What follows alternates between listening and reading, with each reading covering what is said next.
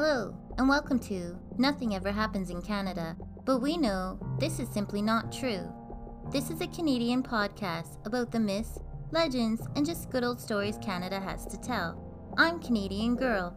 Thanks for joining me here today on this bonus spooky crossover episode with my friend Chris from the Straight Up Strange crew that we are a part of, and he's the host of the amazing show Obscure Anomalies, where he takes you around the world to explore the unknown and the unexplained. Head over to Straight Up Strange where you can find Chris and all my other strange friends. And of course, make sure to check out Chris's show, Obscure Anomalies, wherever you listen to your podcast. You can find me on Twitter at @OAnomalies or Instagram and Facebook at Obscure Anomalies. It's perfect for this time of year. I'll of course include the links below. But let's get to this bonus spooky crossover adventure on the Great Lakes. Chris and I will take you across the treacherous waters that have claimed so many ships over the years. An estimated 3,000 to 6,000, depending on who you ask, have found themselves in great peril. Many of those shipwrecks remain lost to this day, leaving behind many haunted ships and many lost souls who are known to still sail on the darkest nights, known as the legendary Ghost Fleet of the Great Lakes. Grab your warmest raincoat, an extra pair of dry clothes for later, your scuba gear if you have it, and are brave enough to hop into the dark and spooky waters towards the end of this tale, where you just might experience your very own ghost sighting, as Chris and I take you on a couple haunted shipwrecks that are known to give quite a scare at times, so do be on the lookout if you do join us on the dive today. Those of you who don't have dive gear, can't swim, or just say, "I'm not getting in there," no worries. We will have all the divers equipped with live cameras so you of course can watch too.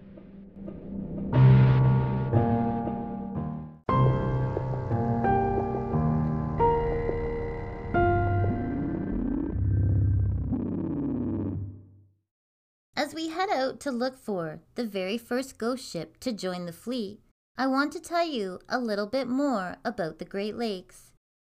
There are 5 interconnected freshwater lakes that cover a combined 94,250 miles squared, or 151,680 kilometers.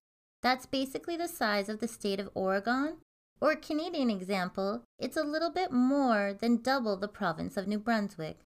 They hold 5,439 cubic miles of water. The lake's size contribute to the amount of unruly weather and ships that have gone missing over the years, as they act more like inland seas according to CottageLifeCanada.com, than as opposed to the actual lakes they are believed to be when most sailors set out. They are known to have unexpected rolling waves out of nowhere, to be very deep and plummet into the unknown, where many ships are said to be eaten alive and never seen again. It has such strong currents, it can take out a whole ship and crew in the middle of the inland sea in seconds, leaving them helpless or smashing them up against the rocks just below the surface, leaving the entire boat and crew in pieces, only to be attacked and then taken out by the waves. The Great Lakes are a very dangerous place to be sailing, especially around this time of year and November, when they are known to be at their worst with their most wicked storms. Lake Superior, our biggest lake, covers 31,700 square miles, or 82,000 kilometers. It is also said to have the worst weather of them all, so we will have to be careful on this adventure today, as we will be for sure spending some time on Lake Superior.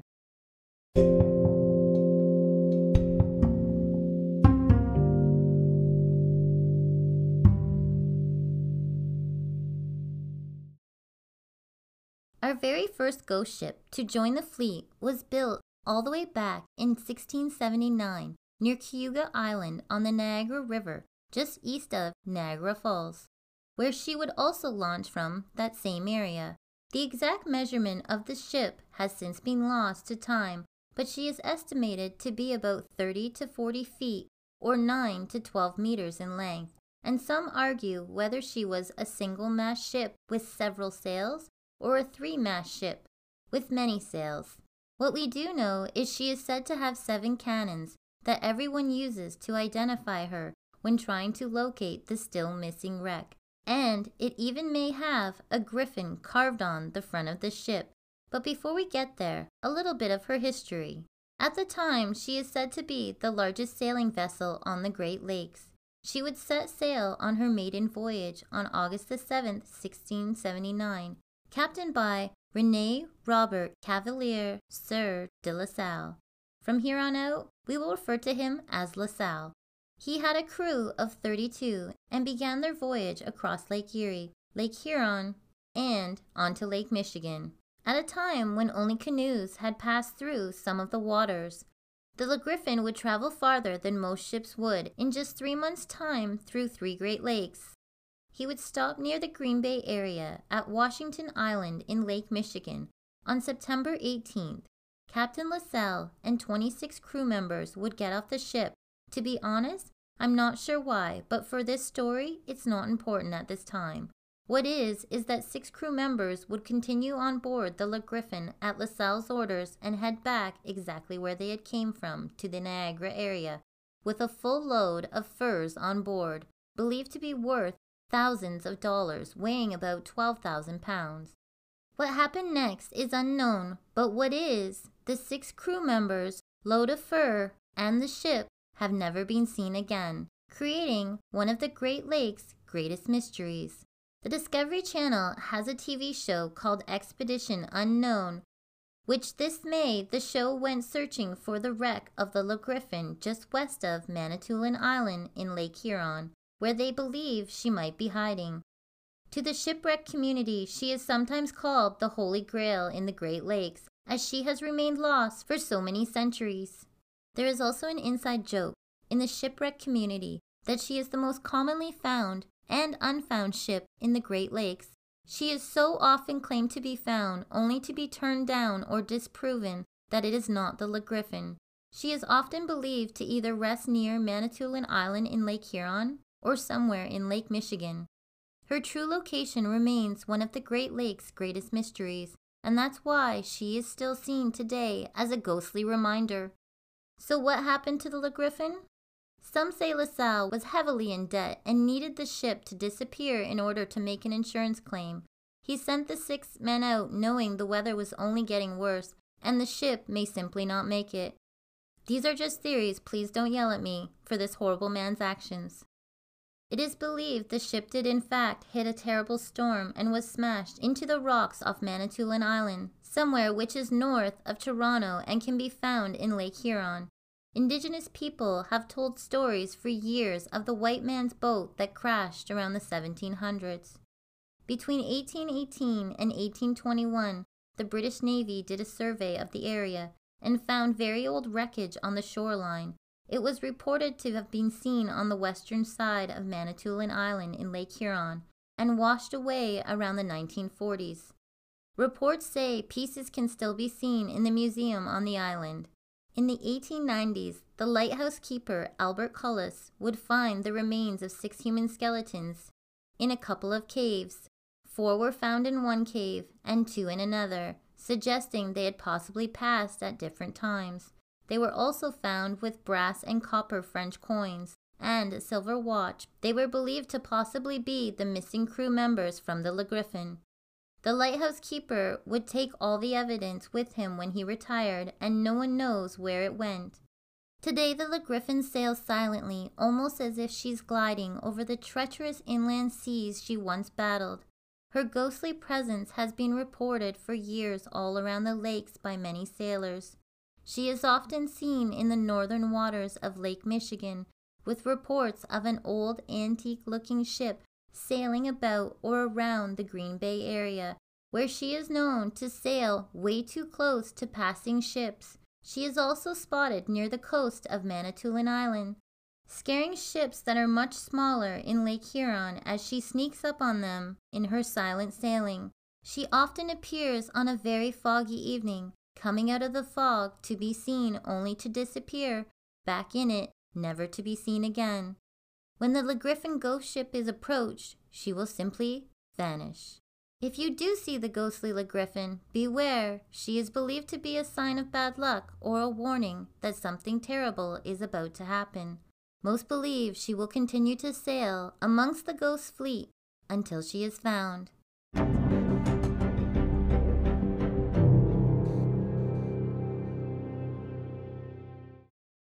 Up next on the Ghost Ship Roadshow is the one, the only, Erie Board of Trade. That is, if it ever existed at all. What do I mean by that?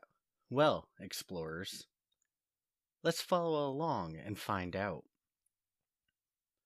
The story as told by an unnamed sailor goes, the Erie Board and Trade disappeared from Lake Huron in 1883. She was said to not be lost by storms or rogue waves, but by the sinister efforts of a ghost. Allegedly, the story begins when the storyteller arrived on a canal boat and got a chance for better pay aboard the three-masted schooner, the Erie Board of Trade, which was then captained by Jack Castor of Milan. The storyteller said that he remained aboard the ship for 2 trips, from Buffalo and back to Chicago, hauling grain east and returning with coal. He talked about how the pay was good, but the work assigned by the captain was hard. So hard that most of the crew quit after a single trip, and new members had to be hired. Now, the sailors said that among this new crew was a red-headed Scotsman nicknamed appropriately Scotty. Well, Captain Castor took an immediate disliking to Scotty. The captain ordered Scotty and 2 other crew to scrape down the topmast and handed them boatswain chairs. Scotty complained that the rope to his chair was too worn, but the captain ordered him to climb up anyways. Reluctantly, Scotty climbed the main rig, and he did so pretty quickly. However, no sooner he had rigged his chair to the supporting ropes and put his weight on the seat, the chair broke, causing Scotty to plummet to his death. The sailor then ran to his side. Scotty opened his eyes and looked at the captain and the sailor. Then they heard Scotty curse the captain, his wife, his children, the ship, and the owners. According to the sailor, it was 3 days before the schooner got to Cleveland. Some of the boys were leaving her there, but most stayed. The ship then left the port and were heading out in a tow of 4 other schooners. On this journey, the sailor and the captain witnessed the ghost of Scotty. His lips were working just as they were when he had cursed the captain. This caused the sailor to leave the Erie Board and Trade at the next port, which was a good decision on his part, as her next voyage, the Erie Board and Trade, would never reach her destination.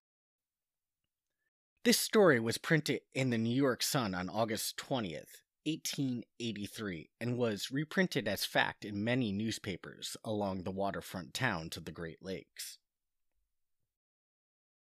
Now, the issue I have had with this ship is that I could not find any information on this ship, nor could Great Lake historian James Donahue. In fact, Donahue was never able to find the name of Jack Castor among the rosters of lake pilots. However, there is some truth to the story told, and it lies in the details that the storyteller used in his tale. What do I mean? Well, it is obvious that the storyteller knew the way that sailors lived and worked on the Great Lakes in the 1883. He understood the tugs and pulls of the Niagara River on ships anchored in Black Rock. He knew the way schooners tacked against the westerly trade winds when sailing from Buffalo to Chicago. He was even familiar with the practices of hiring tugboats to pull a string of sailing boats against the currents of the Detroit and St. Clair rivers, while passing from Lake Erie to Huron. In my research on the Erie Board of Trade, I was never able to pull up this ship. However, I kept pulling up a schooner named Chicago Board of Trade, which was around in those days. Though the dates do not really line up, as the Chicago Board of Trade sank on July 1st, 1874, which was 9 years before the supposed Erie Board of Trade. Maybe our storyteller wanted to create a legend. Maybe he knew of a red-haired man named Scotty that actually did die from an accidental fall.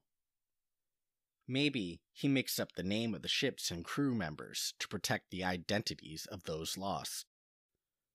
All I do know is this has not stopped people from seeing the ghostly ship sailing across the lakes, complete with a full Phantom crew.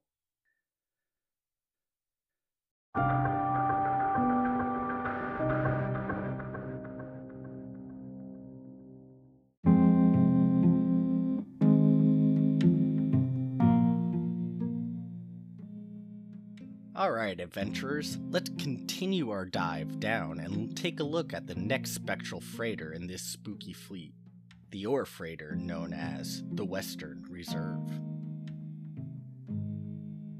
Constructed in 1890 by the Cleveland Shipbuilding Company, the Western Reserve was a propeller lake freighter built specifically for Peter G. Minch and his family's shipping company.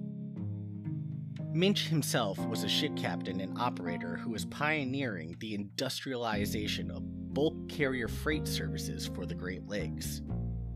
So of course he wanted the most modern and up-to-date ship he could get, and the Western Reserve was just the ship. Coming in at a length of 301 feet, with a beam of 41 feet, and drawing in over 21 feet of water, the ship was innovative and a true prototype. A true one of its kind at the time it entered service. In fact, the Western Reserve, along with her sister ship, the SS W.H. Gilcher, were two of the first lake freighters to be constructed out of steel plates. It was because of this steel construction that it was possible for the vessel to carry heavier loads of freight than her wooden rival steamships. But, as we know, innovative ships does not always mean the best, as the Western Reserve sank on August 30th, 1892. The Western Reserve usually held a crew of 22, including Captain Peter Minch. However, on this fateful journey, Captain Minch brought along his wife, his 3 children, and his wife's sister, as the ship made its way from Cleveland to Two Harbors, Minnesota. Sadly, of the 27 passengers, officers, and crew, only one would survive, the wheelman of the vessel, Harry Stewart. Stewart was lucky enough to make land on a desolate stretch of shoreline between Grand Marais and Deer Park on the Upper Peninsula of far northern Michigan. What follows comes from Harry Stewart's recollection of the event. At about 9 a.m. on that faithful morning, and only 60 miles from Whitefish, there was a sudden jolt through the hull and the mainmast fell to the deck, causing a break in the ship. The break widened with each passing wave, causing the massive ship to take on water. And it took on water so fast that the ship sank in 10 minutes' time. Luckily, the crew had enough time and enough whereabout to launch the lifeboats, and all were able to escape the ship. One wooden lifeboat held 17 people, including Captain Peter Minch, and his family and some of the crew. The remaining 10 were located on a metallic yawl. Now, before the Western Reserve fully submerged under the water, the metallic yawl also capsized, sending all 10 passengers into the water. The wooden lifeboat containing Minch was only able to save 2 of those people. From here, the 19 occupants continued to bail the lifeboat and drift about in the inky black water of Lake Superior, weathering the Great Lakes until 7 o'clock the next morning, until it was about 10 miles from life-saving station number 10 and capsized. After capsizing, Stewart said he lost sight of all the other occupants. Stewart then struck out for shore, hearing the cries of children, the screams of the women, and even the moaning of the men, until suddenly all became silent. It took Stewart around 2 hours to make it to shore, landing 10 miles above the life-saving station. During his debriefing, Stewart described the metal fatigue and structural failure of the only 1.5-year-old lake vessel. This created conclusive evidence that the shipbuilders had improperly used brittle steel that was contaminated with sulfur and phosphorus. There is an interesting story revolving around one Captain Benjamin Trudell. Trudell reported having a vivid dream in which he saw the Western Reserve sink, taking all of its passengers and crew to the bottom of the Lake Superior. Trudell was a very serious and pragmatic man, so he was hesitant to share what he considered to be just a fanciful dream. Because of this, he did not attempt to stop the Western Reserve from leaving Cleveland on what would be its last voyage. Today, the Western Reserve can still be seen floating along Lake Superior near Deer Park, Michigan. The ghostly ship is said to produce huge banks of fog, along with enormous rough waves. On the warmer, calmer nights, witnesses even claim that they can hear laughing and talking wafting over from the phantom ship.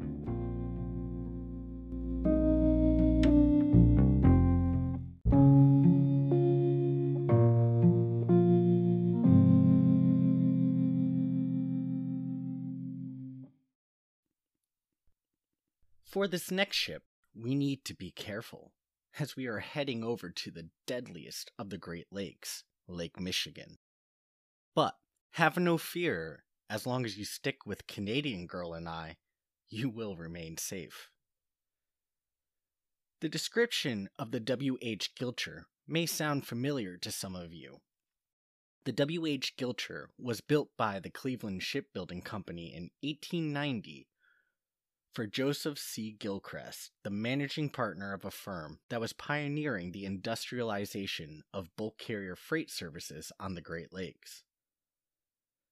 She was considered to be the sister ship to the SS Western Reserve, albeit the W.H. Gilcher was slightly larger. She had a length of 318 feet, a beam of 41 feet, and drew 25 feet of water. Just like her sister ship, she was specially equipped for riding out foul weather, and just like her sister ship, the W.H. Gilcher faced a similar fate. Just 2 months after the sinking of the Western Reserve, the W.H. Gilcher, whom was commanded by Captain Lloyd H. Weeks, left from a port in Buffalo, New York. She was heading for Milwaukee carrying a cargo of coal. The last reported sighting of the W.H. Gilcher places her entering Lake Michigan through the Straits of Mackinac around 2:20 p.m. on October 28, 1982. The issue? The W.H. Gilcher just wandered into a storm-swept Lake Michigan. Captain Lloyd H. Weeks was a veteran master of the Gilcher. He knew she was built to weather even the worst of storms, so he never doubted the integrity of his vessel. After all, the Gilcher was one of the best lake freighters that technology could produce at the time. So while other captains were seeking shelter for their ships, the Gilcher continued on her journey even though the intensity of the storms increased. The storm continued to worsen over the day and did not abate until the next day. Ships began to leave their protective anchorages and head out to their ports of destination. It was during this time that the tragedies of the storms began to become apparent. Vessels began arriving, or in some cases failed to arrive. Among the list of vessels overdue was the W.H. Gilcher. Not a single ship in South Manitou Harbor ever reported seeing the lights of a ship pass into the open lake.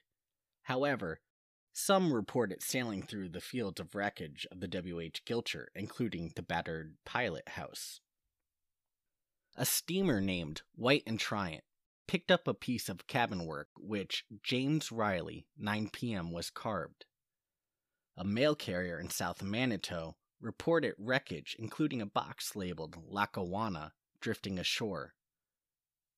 Now, this wreckage came from a ship called the SS Lackawanna. You are probably wondering why I'm talking about a different ship while we're covering the Gilcher. Everyone thought the Lackawanna had been lost in the storm. That is, until she sailed into Green Bay. She was damaged by the gale, and the seas had swept her decks clear. But in the long run, she was okay. This raised hopes that the Gilcher may be disabled and at anchor or adrift somewhere along the lake. That was until more detailed reports of the floating debris were found. There had been many theories about what happened to the Gilcher. Some thought she collided with the schooner the Ostrich, which was also lost during the storm. Others believe she sank after hitting the Fox Island Shoal. The sad thing is, to this day, no one knows. The lifeboats were never found, but eventually the lifeboat Strongback was eventually located. It was apparent that it had been struck with an axe. It seemed as if the crew, in desperation, slashed through the canvas cover to gain entry into the lifeboat. This led to the assumption that the Gilcher foundered suddenly, as the crew did not have time to release the cover in the usual fashion. Sadly, all crew aboard the Gilcher perished, never to be seen again. The Gilcher was the heaviest single loss on the lakes. It also halted the new era of steel shipbuilding. Sailors accused builders of sacrificing the lives of sailors with experimental building techniques. Both of the sunken sisters were built of a new, less experienced steel formed by the Bessemer process. Upon investigation of the steel, the investigators found it impossible to get a homogeneous stock of steel even in the same plate. Lab tests found that the plates and angles would crack in handling, heating, and punching.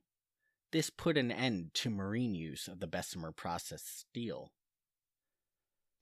Today, the W.H. Gilcher is still reportedly seen off the Mackinac Island. She is usually covered in a veil of fog.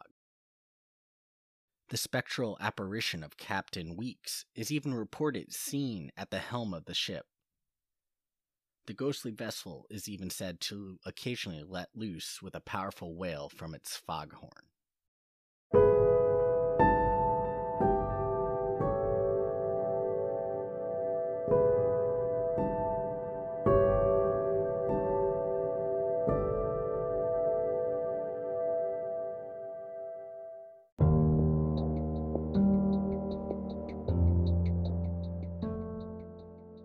Our next member of this legendary ghost fleet is the Hudson, a propeller ship built in 1888, said to be one of the finest vessels on the Great Lakes at the time, measuring 288 feet long. Not only was she very sturdy, she was also very fast. The Duluth News-Tribune at the time would even report that the Hudson at one point was known as the Greyhound of the Great Lakes. On Sunday, September 15, 1901, with 25 crew members on board, she would leave the Duluth Ship Canal to sail across Lake Superior, carrying a load of wheat and flaxseed. One day later, she would run into a terrible storm which caused her to sink along the coast of Michigan in Lake Superior. There were unfortunately no survivors. The lighthouse keeper in Eagle River, Michigan, would report seeing on September 16th in the morning a sizable steamer dead in the water that would eventually roll over and submerge. On September 20th, headlines in the Duluth News-Tribune would read, "Steamer Hudson is lost with all on board." Some suspect the grain shifted during the storm and the crew would all go down below to try and fix it, only to be quickly taken over by the storm when not enough hands were on the top deck to defend it. Or possibly others suspect an engine problem may have occurred But for now, the lake holds this secret, as no one really knows. She remained undiscovered until very recently, when she was found in the summer of 2019. Please check out the many awesome pictures I have linked below of this beautiful ship and the wreck they just found, thanks to NPRnews.com. For many years, the Hudson had been sailing in her ghostly form, but the key to catching a glimpse of her was she only makes an appearance on the same day she went down, September 16th. In the 1940s, a captain of a tugboat that had been refitted to be used as a fishing boat was out on the waters on Lake Superior when he came across the ghost ship in the lake near the Eagle River area. It's the last point of land in Upper Michigan. Thick fog had suddenly rolled in, so thick the captain nor the first mate could see anything at all. Within minutes of the fog coming in, the captain suddenly noticed a much larger ship heading right towards him. He sharply turned his wheel, trying to avoid the oncoming ship, which he did. He was so mad he sped up beside the ship to board and give the captain a good piece of his mind. As he boarded the ship, he noticed it was very, very old. It had cracked smokestacks, was very rusty. He had made his way further along the boat and realized it was actually covered in mud and some type of slime or sludge. He thought to himself, who operates a ship in such a mess? He then approached two crew members in the wheelhouse who had the darkest eyes he had ever seen and the palest skin. They would tell the captain their tragic story and how they relived the event each year.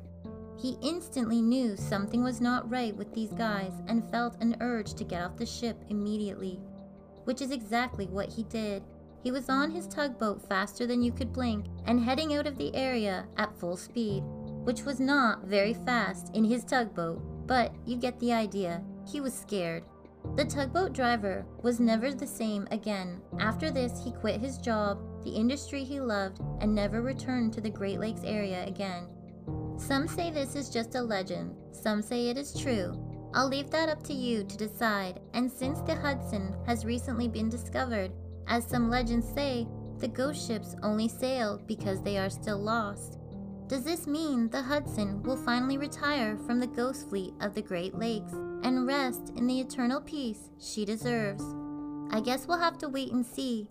And I have just the perfect haunted crew to keep their eye on that mystery for us.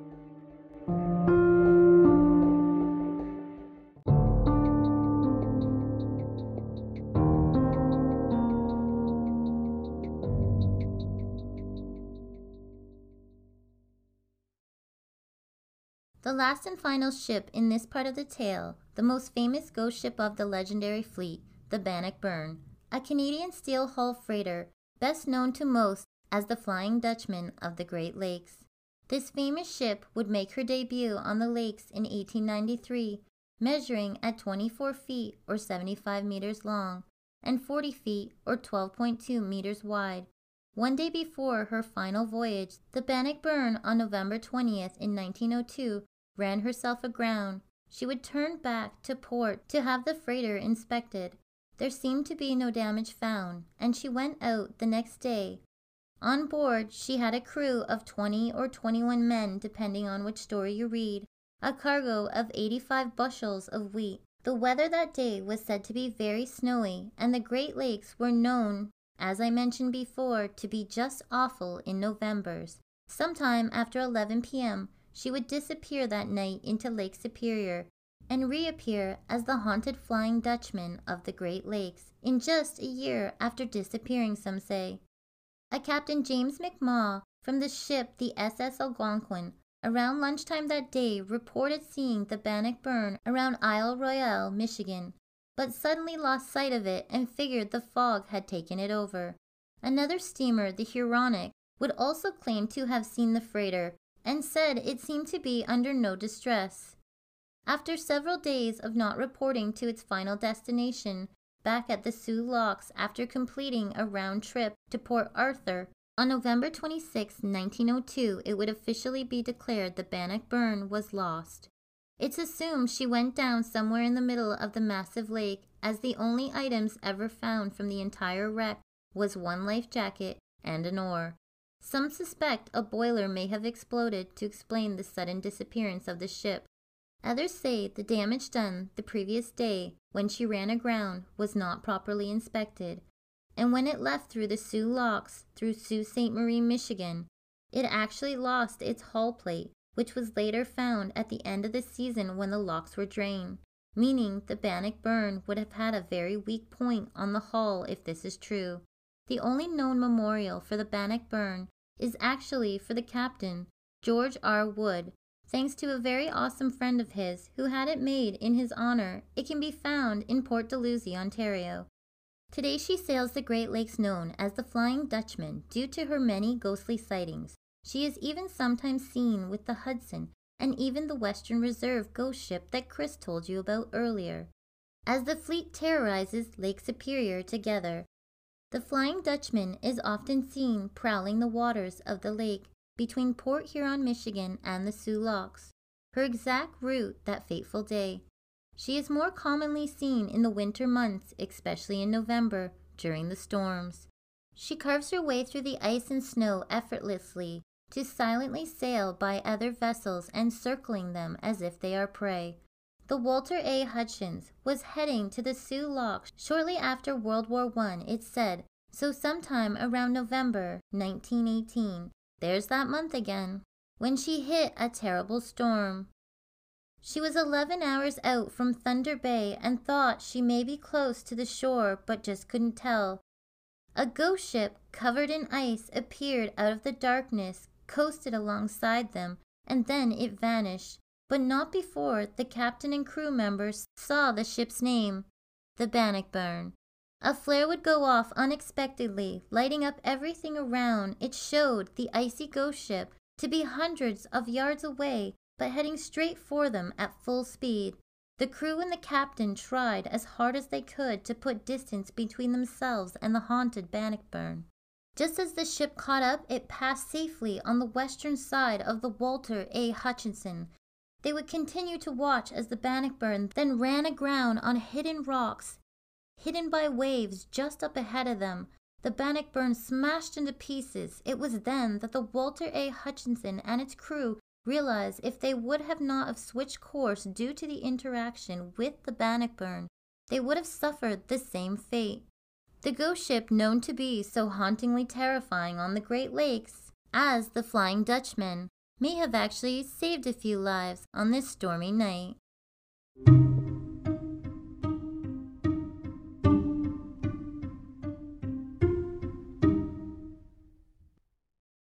Now a couple extra ghostly tales that Chris and I just had to share on this bonus spooky crossover episode that involve a couple of the most known to be haunted shipwrecks of the Great Lakes.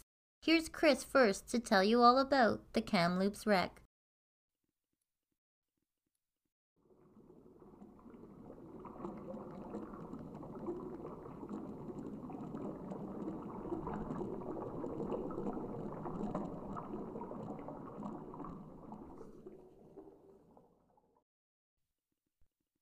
(1927), late November, a ship carrying a mixed cargo of paper-making machinery, coiled wire for range fencing, piping and tar paper, and foodstuff was dispatched from port.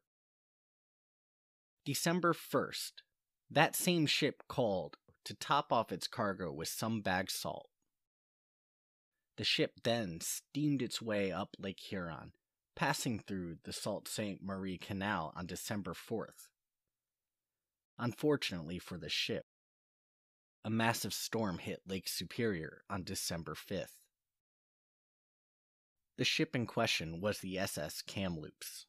Driving straight into the storm, the Kamloops was coated with ice, and the last known sighting was on December 6th. Witnesses saw her heading towards the southeastern shore of the Isle Royale. She would never reach her destination, as she sank, taking the entire crew of 22 with her. One of the saddest things about the wreckage would not be found until December of 1928. A trapper working in the mouth of the Agawa River managed to find a bottled note from Alice Betridge, who was an assistant stewardess in her early 20s. From the note, it was obvious she had initially survived the sinking, and before she perished, she was able to write a note to her mom and dad. The note read, "I am the last one alive, freezing and starving to death on the Isle Royale in Lake Superior. I just want my mom and dad to know my fate." Every time I read this, it just sends chills down my spine. For years, it was considered one of the ghost ships in the Ghost Fleet because it sunk without a trace. That is until the wreckage was found on August 21st, 1977. She was found northeast of the Isle Royale, at a point now known as Kamloops Point. This wreckage has become one of the most infamous wrecks in the Great Lake. And this is not for its views or its story, but more because of its permanent resident. Considering the depth and temperature of the waters, the dive to explore the Kamloops was reserved only for those with the most experience. This meant that very few people were able to actually go wander the sunken bowels of the SS Kamloops. Those lucky enough, however, began to resurface with strange and frightening tales of a preserved body in the engine room. It turns out that the frigid waters of Lake Superior was able to perfectly preserve not only the ship, but one of the crewmen who was never able to make it ashore. The unknown and nameless member of the ship, who would eventually be nicknamed Grandpa, had floated alone inside the ship for over 50 years until he was discovered by divers. Some took to calling him Old Whitey, but those who heard the stories of the ghostly encounter knew that this was actually Grandpa's body. Explorers of the ship always seemed to think that Grandpa's corpse would follow them around from the time that they entered the ship until the time that they left. Some rationalized this as the lake's currents, but many insisted that there is something unnatural, maybe even intelligent, in the way that Grandpa moved. Some divers even said they had witnessed his ghost and his body in the same trip, but never in the same room. But fear not, explorers. Even though the idea of Grandpa's body is creepy, there has never been a reason for alarm. Grandpa has never attempted to hurt or drown anyone, nor has he ever appeared angry or upset. To the divers, it honestly just seems that he is happy to finally have some company. I know I would be. Today, Grandpa is still floating about the wreck, spending most of his time in the engine room. Many dive logs are filled with notes talking about how they are shaking hands with Grandpa or paying him respect during their dives.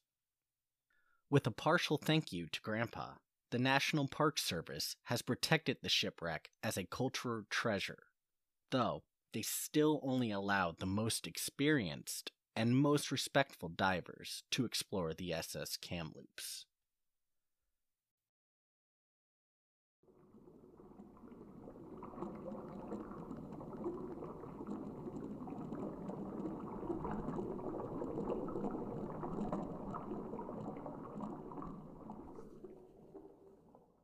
The Emperor was built in 1910 by the Collingwood Shipping Company in Collingwood, Ontario. She was a large steel oar steamer who was sold to the Canadian Steamship Lines Limited.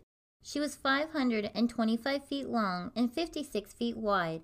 Right from the beginning, the Emperor was plagued with disasters as if it had a curse. In 1911, it overrode its own anchor and put a hole in its bottom. A crew member in 1918 was killed when he fell into the cargo hold. In 1926 and in 1937, she would run aground. In 1936, she lost a rudder, which is used to steer the ship. In 1947, after 37 years on the lakes, on June the 4th, her bad luck would catch up to her. After loading up 10,000 tons of bulk iron ore at Fort Arthur, Ontario, she would leave at 10:55 p.m. on June the 3rd with Captain Eldon Walkinshaw. It said he did not switch with his first mate when he should have, and due to being overtired around 4 a.m., ran hard into the rocks, causing the Emperor to sink, taking 12 crew members with her.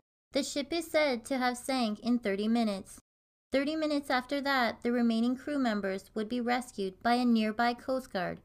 Because she sank so quickly, it's believed those that left in the last lifeboat could not get far enough away and were actually sucked down when the ship went under.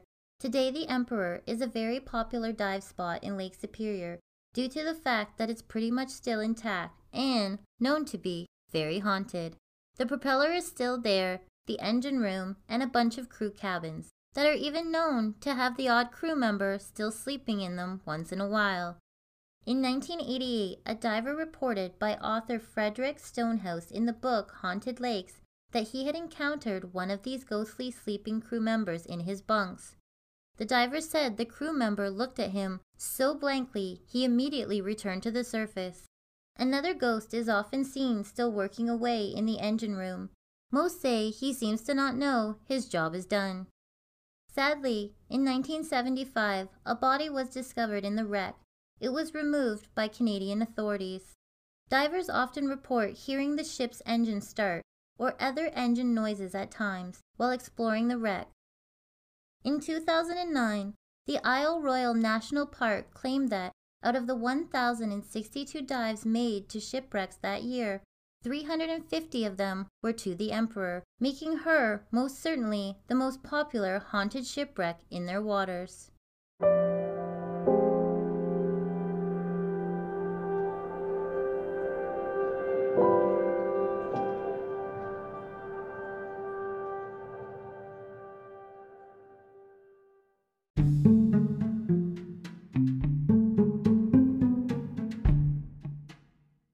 Well, that was quite the ghostly cruise around our Great Lakes for this spooky season. A big huge thank you to Chris, the host of the Obscure Anomalies podcast, for joining me today on this very haunted, bonus spooky crossover episode. He's also a part of the Straight Up Strange family that you should be too, so make sure you head over to straightupstrange.com all this month to see what all the other shows are up to, as they all have something special planned for this spooky season. And again, thank you so much, Chris, for coming on this haunted cruise around the Great Lakes with me. If you all enjoyed these spooky tales from the Great Lakes, then you're in luck, because all this month over on my Patreon page, we will be doing very similar stuff.